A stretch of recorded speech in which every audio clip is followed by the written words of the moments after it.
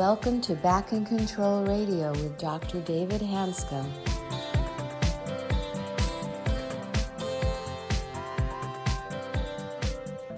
Hello, everybody, and welcome to another episode of Back in Control Radio with Dr. David Hanscom. I'm your host, Tom Masters, and our guest on the program this evening is Joel Conoco, a family practitioner who specializes in the treatment of pain. Welcome. Thanks, Tom. Thank you, Tom. I'd like to welcome Joe Conoco to the show. Joel knows I'm a long-term admirer of his work, and he and I worked together for about 7 or 8 years at Swedish Hospital in Seattle, and he's a person who really helped transform the entire process into one where people were consistently getting better. So Joel is a family practitioner. He treated chronic pain and headaches for many years. I'm not totally sure how we got connected, but bottom line is that he was a major factor in coming over to the Swedish Pain Center. And then what I would do in my practice, I would be seeing patients surgically, non-surgically, and whether the patients needed surgery or not, I would send them over to Joel to work on calming down the nervous system, working on chronic pain, adjusting medications, et cetera. And it's with him, we literally watch hundreds of patients go to pain-free, which is a huge paradigm shift, I think, for both of us. But anyway, Joe, I'd like to welcome you to the show. And if you could introduce yourself a little bit more, I gave a very brief introduction about your background and how you came into working with my work.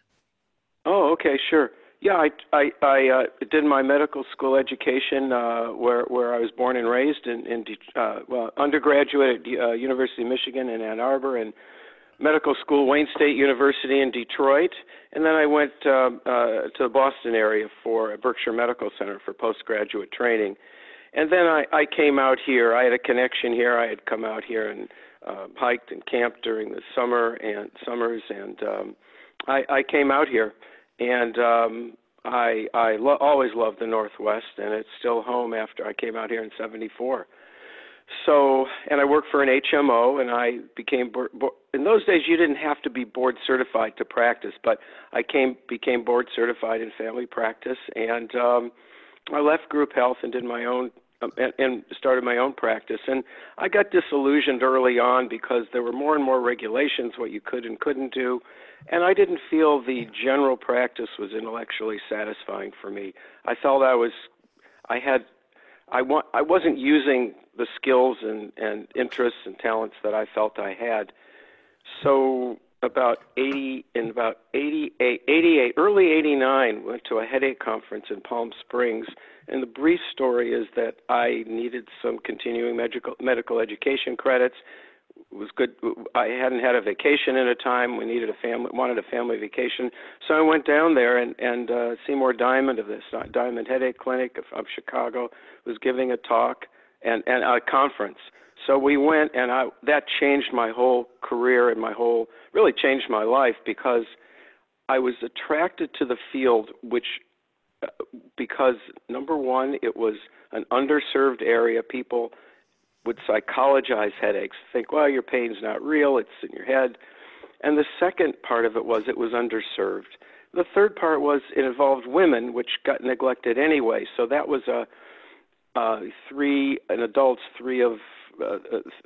of four headaches. Well, 2 out of 3 headaches. 2/3 are women. I did not know that. Okay. Yeah. After puberty, it changes. It's equal with boys and girls, but after puberty, it's about 3-to-1 men to women to men. Go ahead. Is that with all kinds of headaches? The women predominate? Yeah, migraine. Okay, got it. Migraine. Cluster, it's more men, 10-to-1 men, very rare headache syndrome. But cluster, it's men. But migraine, thank you. Yeah, migraine is 3-to-1 in after puberty. Got it. Women to men. Yeah. Okay, got it. Yeah. So I talked with Dr. Harvey Featherstone here in Seattle, who was at UW, and I had known him a little bit, knew he was interested in headache, and he helped me kind of because it was a whole new study, and I kept my practice, but I started being interested in this and studied it on it, and Dr. Joel Saper became a mentor of mine. He's a well-known headache specialist and pain specialist in Ann Arbor, Michigan, kind of serendipitously. So I studied. I went to a headache conference a couple times a year, the ones they had. And I learned the field, and I made connections here in Seattle with a doctor named Stuart Tepper, a neurologist. And it became a real focus for my practice. And over the years, I segued into general pain management. Okay. Because the short of it is the principles that we learned in the headache work are the same principles with pain sensitization, descending pathways. All these things apply to chronic pain in general.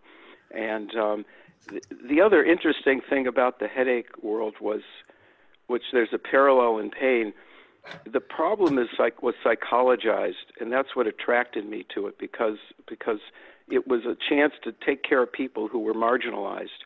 Right. And it was at that time, I forgot the name of the person, but I think it was an Italian physician in Italy discovered that there was a substance excreted in the urine of people who had headaches, and that was the first real biological marker to show that maybe there was something real about the people who suffered from this pain. Right. Well, as you know, I was a migraine headache sufferer for almost 50 years, and those are real. I mean, headaches are horrible. Right. My headaches are crippling, and you can't find a structural lesion for them. And you and I both know very clearly that, when your body chemistry is off, that is real. Just because you can't see a bone spur or structural problem doesn't mean your body isn't reacting to it. And, logically, it makes sense that really most physical changes in the body are going to be resulted from the body's chemistry, not some structural problem. But migraine headaches, I mean, I would have them every 2 or 3 weeks my entire life. And, they're gone, but my goodness, it's a horrible problem. You say even people with migraine headaches were sort of marginalized? Yes. People with all kinds of headaches. I mean, I got, I had got expertise in it. I would diagnose the unusual symptoms, cluster headache, and the hemicrania, like hemicrania continua, chronic and intermittent, and there are a lot of subcategories, but migraine is by far the largest, and most headaches are migraine, actually. Okay. And so, it was really just a positive experience. And what you're saying is I want to pick up on that, because it turned out that the brain was the progenitor of the headaches, really caused them. And yet there were all these other factors that made for both acute intermittent headache, migraine, which is what people know, but there's also chronic migraine, which is a really, really difficult problem. And like with chronic pain, that was where I first learned in the literature, a psychologist working with Dr. Saper, I'm blocking out his name at the moment, but Alvin Lake, Dr. Lake, did a lot of publish and research on the factors that cause chronic pain, and no surprise, high ACE scores, adverse childhood events like abuse, all kinds of other things factored into chronic pain and made the brain more sensitive to pain. Yeah, we now know that the brain flat out gets inflamed in chronic pain. You have inflammatory changes in the brain, and it can't be good. I mean, you have inflammation in the brain that can't feel very good no matter which way you look at it. And just because you can't see it on a test doesn't mean it isn't there. And so, as you and I both know, why we know that actually is a fact now. So as far as your headaches, I'm just curious, you treated headaches primarily for like 20, 25 years or so? Well, I wasn't a pure headache practice. I never developed that. I continued, but more and more it was.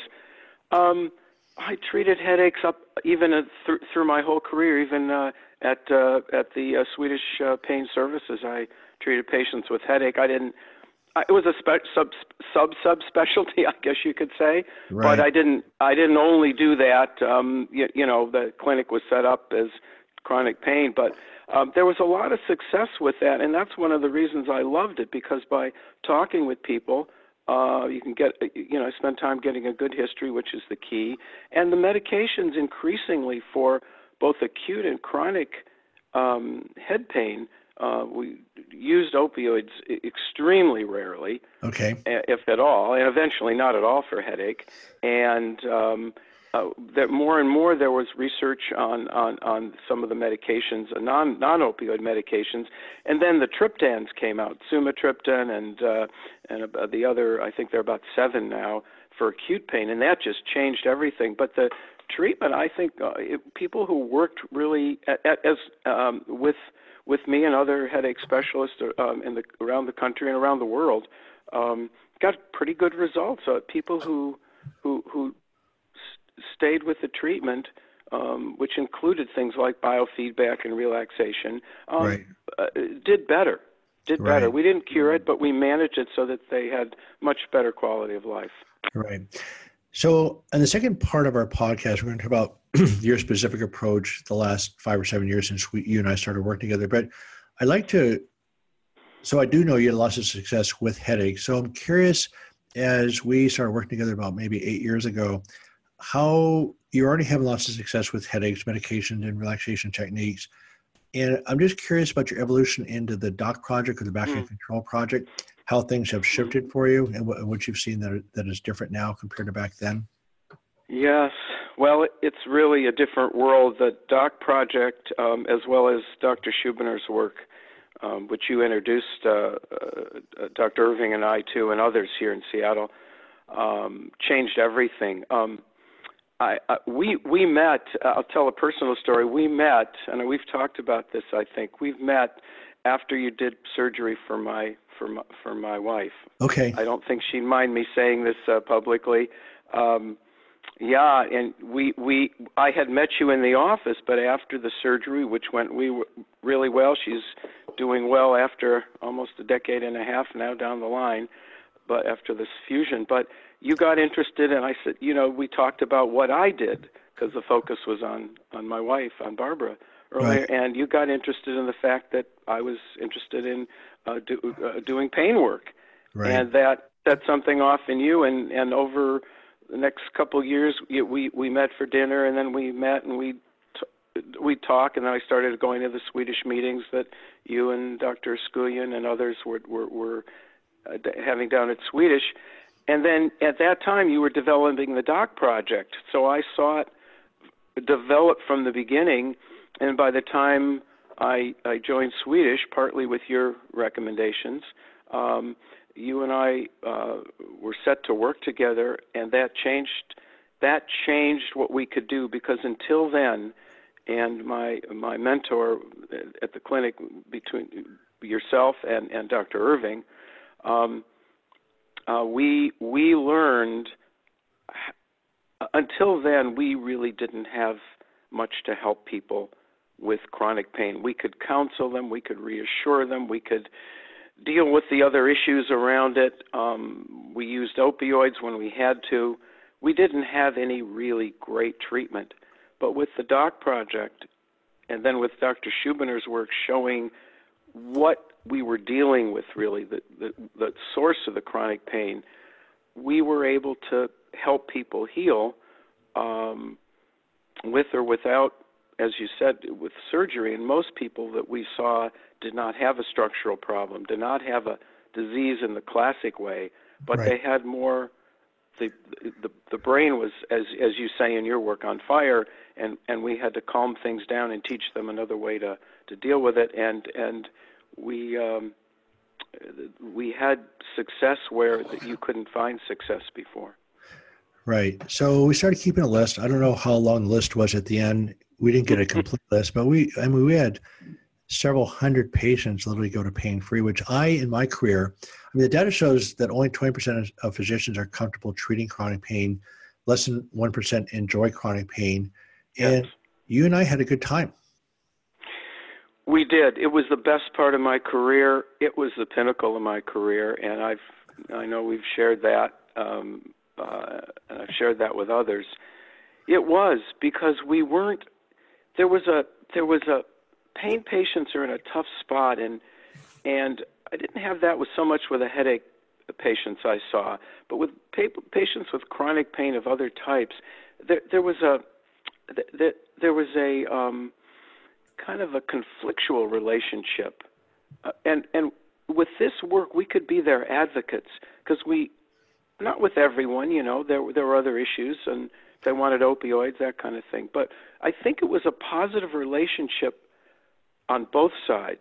And part of it, the best part of it was, for me personally, besides the joy of seeing people improve in their lives, is that I was improving in my life, and that's because it both at work and home, because I was doing the same things when I asked them to do the meditation. Well, I was meditating too, because that was just the right thing to do, to understand its power, and the chronic back pain I had kind of started to evaporate when I used these methods. So to my great surprise, when I started out in this work, I started applying those methods to me, and that was part of it. The other part was just the relationship you and I had, the success I was having at the clinic, the wonderful staff there. It was just a mutually supportive network that just was a joy to do. Well, from my perspective, what you offered, which was not very common these days in medicine, is that you were able to, you didn't have an agenda. You were able to just wait it out, just be with the patients. And I still think, the DOC Project to me is a framework that outlines documented effective treatments in a structured manner, and people can figure out their own solutions. So it's basically a framework, but I still think that the essence of healing is the doctor-patient relationship is probably the biggest part of the factor. And from my perspective, what you're able to do is actually just be with the patients. Maybe they were ready, maybe they weren't. The door is always open. People would flare up and you sort of wait that out. They would get better. You'd enjoy that with them. But it was unusual that I think maybe your family practice background helped you do this. And when I was at Sun Valley doing solo spine practice, I did the same thing, is I didn't have an agenda. I just simply worked with people where they were at and basically just gave them support and structure for them to figure things out. And I don't know what you think, but usually within about 3 to 6 months, most people got dramatically better. And that was sort of my sense. But but from my perspective, what's so unusual is the fact that you're able to simply to be with the patient. And I still think the essence of healing chronic pain, whether it's mental pain or physical pain, is feeling safe. And when you feel safe, it changes your body's chemistry from a stress profile of adrenaline and cortisol to a relaxation profile, which is, oxytocin and dopamine, which is a dramatic difference in your sense of well-being, number one. But second of all, it actually slows down the nerve conduction and the pain actually physically disappears. But I don't know about you, as many patients as I saw get better, when I saw one walk into the office, really essentially pain-free, I go, what? I don't know how you felt about it, but I was continually amazed how dramatic the changes were. And I think that's what was pretty fun for both of us. It was. I'm reliving those moments now that you say it. And I should say for the whoever listens is, I retired just about a year and a half ago, March 18. So mid-March 18. And yeah, it's not that long, but yeah, I still go back and visit everyone. I love the people that I worked with. But yeah, I think that the time was really important. Dr. Irving, when he hired me, I said, I want an hour with patients, and I know the clinic didn't always. Anyway, but he said I could do what I wanted, so I continued that. I saw patients for an hour, and often it was more for complex. These were complex people with complex problems, and so I'd see them and do the exam and history and exam. So Joel, the fun part for me, I would come out of my clinic literally every day. We'd see anywhere from 1 to 3 or 4 patients every day in clinic that were just doing incredibly well. And the thing that was exciting about the whole project is that it's documented effective treatments. It is something that patients do on their own. And it's not a book that you read the book and you're fixed. The issue is you have to learn and practice the tools that actually calm down your nervous system. And once people learn those tools, they would, quote, fail frequently. In other words, they would have flare-ups, but they had the tools to come out of the flare-ups more quickly. And then my sense was that they always get better over time. In other words, it wasn't something that they learned and went back into their old pain pathways. They would learn the tools, and then the tools that every month that went by, they just get better and better at using the tools. I mean, that's Yes. my sense of it. Yes. And what I saw was I called it a spark. And we would talk about this. You could just see when people would take off, and I called it a spark. It's something that people saw a different way. They understood their pain differently. They weren't scared about it, and they were open to going forward, and they chose their own path. And what I did was, and sometimes I would be out of the norm in the sense that there are people that I let continue their opioids if they weren't on dangerous doses. Right. Initially, Right. until they felt comfortable. And when you said about safety, I think you really touched something that I think is really important. People do need that, and they need a place. They need space, and they need time to heal. And I think we gave them that, and that was something really important. And I think the most important thing was learning how to listen, and that was I continued to work on that myself, and that was the thing that really made it a joy, because it didn't drain me like it seems to drain other doctors dealing with chronic pain. Well, again, part of the approach, people want to feel safe. And I mean, I was one of those people. I was trained that the way to deal with chronic pain and disability was to become tougher, more stringent, set boundaries, et cetera. And it's the wrong thing to do. And so I think most physicians, again, historically, including myself, that they label patients, well, that's a pain patient, or this pain must be faking it or malingering. And when I talk to pain patients, universally, every one of them feels like they're not really being heard. So it's bad enough not feeling heard, because you're going to the doctor to actually have your problems heard and solved. So if you, first of all, don't feel heard, that doesn't feel very good. Then I think the final insult is when you get labeled by your healthcare providers that, I mean, none of us like being labeled. None of us like having it implied that, we're not really speaking the full truth about our pain or whatever we're doing. And the bottom line is, in medicine, I mean, the chronic pain epidemic continues to grow, and we're not solving it as a medical culture. What I was excited about, I mean, chronic pain still in the major medical centers and major conferences around the country, there's all sorts of things to do for chronic pain, but we're throwing random simplistic solutions without listening to the patient at a complex problem. And by definition, the three parts of healing is, first of all, understanding the problem, which means listening. Second part is treating every aspect simultaneously, like fighting a forest fire. I mean, chronic pain is complex. And the third part is the patient has to take control of his or her own care. Because if you have a complex problem like chronic pain, and each person is unique, really by definition, the only person that really can solve the problem is the patient themselves. So So I'd like to finish this section up by just talking about the last year in practice, because it felt like to me that you actually jumped in deeper yourself with the project. I also felt like your patients were consistently getting better more quickly. What were some of the final paradigm shifts that you experienced during your final year of practice? Wow. Let me start by saying I'm going to maybe go back a little bit to say something that I think is one of the most important things we didn't touch on, and then remind me, if I may, and you can stop me if you want, and then, because I have to think about that a little bit. But what really was key, and I know the focus is on you and I and the work, you and me and the work, but I want to say something that's really, really key, and that is, no one person can do this on their own with a patient, no matter how well-meaning we are, how much knowledge, and even with the Doc Project, this requires a team.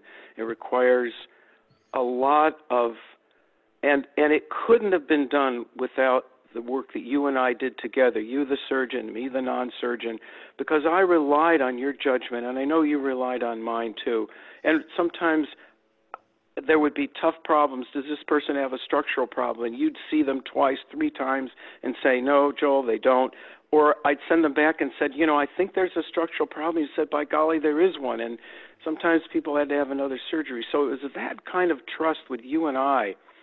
And then was crucial. And then the team, the people who did the biofeedback and the mindfulness, Carolyn McManus and just the support. So I want to just say that was huge, really huge in our success. No, I agree. The thing was that was distressing to both of us is that, the treatments we talked about, like biofeedback, mindfulness, meditation, relaxation, the different medication adjustments, most of those actually aren't covered by insurance.